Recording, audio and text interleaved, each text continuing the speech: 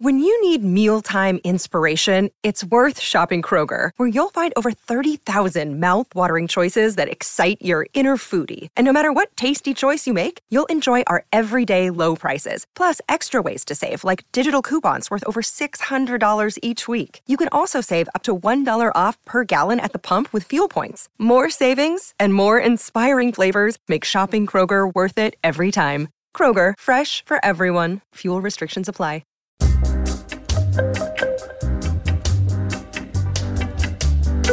It's Easter Sunday, and the sun just set gloriously around 7:30-ish.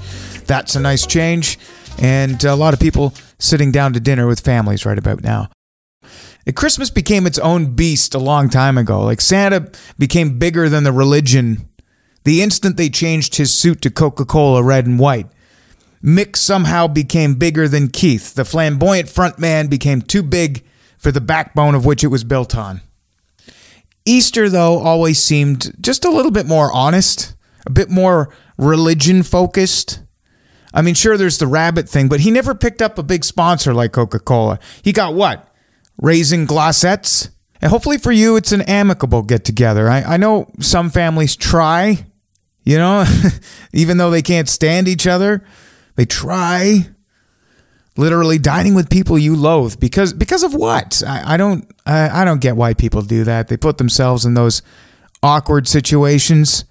If you wanted awkward, you'd attend a Seder at Mel Gibson's house. Wrong religious holiday, but you get it.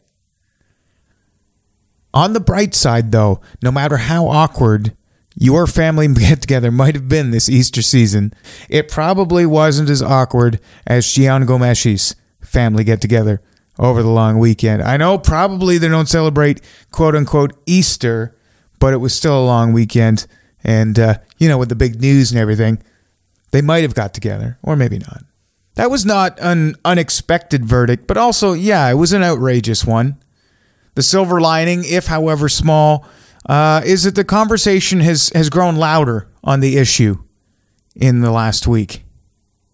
Gian Gomeshi is the Canadian O.J. Simpson. We'll always know he did it. Now, that was a tweet of mine that got shared around. Thank you if you're one of those people. I didn't know how else to sum it up. I mean, that still kind of says it all. I don't know what else to say.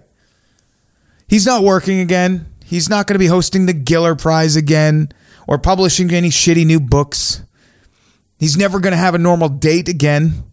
Although, by the sounds of it, he's not a normal date kind of guy anyways. No, it's not enough that he's been disgraced, but probably deserved jail time. But sometimes we don't get what's coming to us right away. Sometimes karma is a slow-burning bitch. I'm going to be turning 35 this Saturday. Wow, there's a slow burn. All of a sudden, I can't tell people I'm in my early 30s anymore. 35. Round that shit up, I'm almost 40. Yep, my birthday, April the 2nd. If you're in Kingston, Ontario, I will be celebrating at the Toucan. By all means, you are invited. It's not a private function, and the Toucan's a great bar. Although the bathrooms, yeah. Well, if you've been there, you know. The only thing they used to have going for them was they had the Weekly World News tacked above the urinals. But now that publication, I believe it's online only, and I doubt they're going to invest in iPads to go above the place where people pee. Also, while we're at it, the carpet. I heard somewhere that the last time they changed the carpet was in 1984. If they do decide to replace it, I want to get a square foot of that stuff and frame it. Like encased in some kind of smell-proof glass because, like, man, nobody wants that hanging next to the dining table during a holiday meal.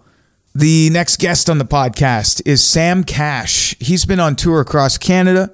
He wraps it up at home in Toronto, also this Saturday, April the 2nd, at the Rivoli. It was 50-50 on whether I wanted to do my birthday thing at the Rivoli in Toronto because I'm not blowing smoke. Well, maybe a little vapor. But Sam Cash and the Romantic Dogs, they're like one of my new favorite bands. I purchased the album on iTunes. I've got all the songs. They've been on constantly. Had a great chat with him before he left on tour. He's got a great taste in music, too. He rapped about some records, Joe Strummer in particular. And he's going to perform his new song, Tossing and Turning, in my dining room. We shot some video on that, too, which will be available along with the new episode. It launches tomorrow. That's Monday, March 28th, here on the Green Room Podcast. Also on upcoming guests, our first episode of April will be from the Kingston Green Room. We'll be joined by Listen Up Kid, who have been getting spins a few different radio stations across Canada. They have a show coming up, a Canadian Music Week. It's a showcase in Toronto. May the 4th, they'll be at the Hideout on Queen West. Plus, man, the Motor League, they crushed the Bovine in Toronto on Saturday night. They're in Hamilton at one of my favorite bars in Canada, This Ain't Hollywood. That's Wednesday, the 30th of March. And yeah, we've got an upcoming podcast with those guys, East Coast guys. And if you know any East Coasters, they're always a good time. That's it for now from the Green Room. My chat and live performance with Sam Cash airs tomorrow. And that, I get the way I get into music is like I get into like careers. So like I'll like get into a band and just like go through their whole catalog and like understand it from top to bottom. And then I move on to somebody else. So the Clash are one of those bands that I would want to do that with. That's what you learn playing in Toronto a lot, where Toronto crowds are notoriously like tough crowds. Like that's the Canada-wide opinion of the Toronto music scene. And does it live up to that? It does? It is a tough, sure, yeah. Definitely. And especially us like coming up playing in bars where you're literally like having to battle with the people who are just talking.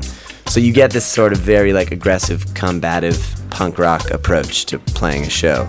Even if the music isn't really punk rock, the attitude, the way we have to attack it sort of is.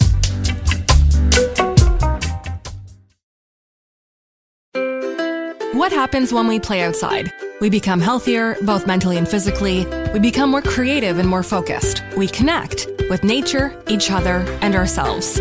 Let's Take This Outside, a new podcast hosted by me, Marianne Iveson, an aspiring outdoor athlete and nature lover.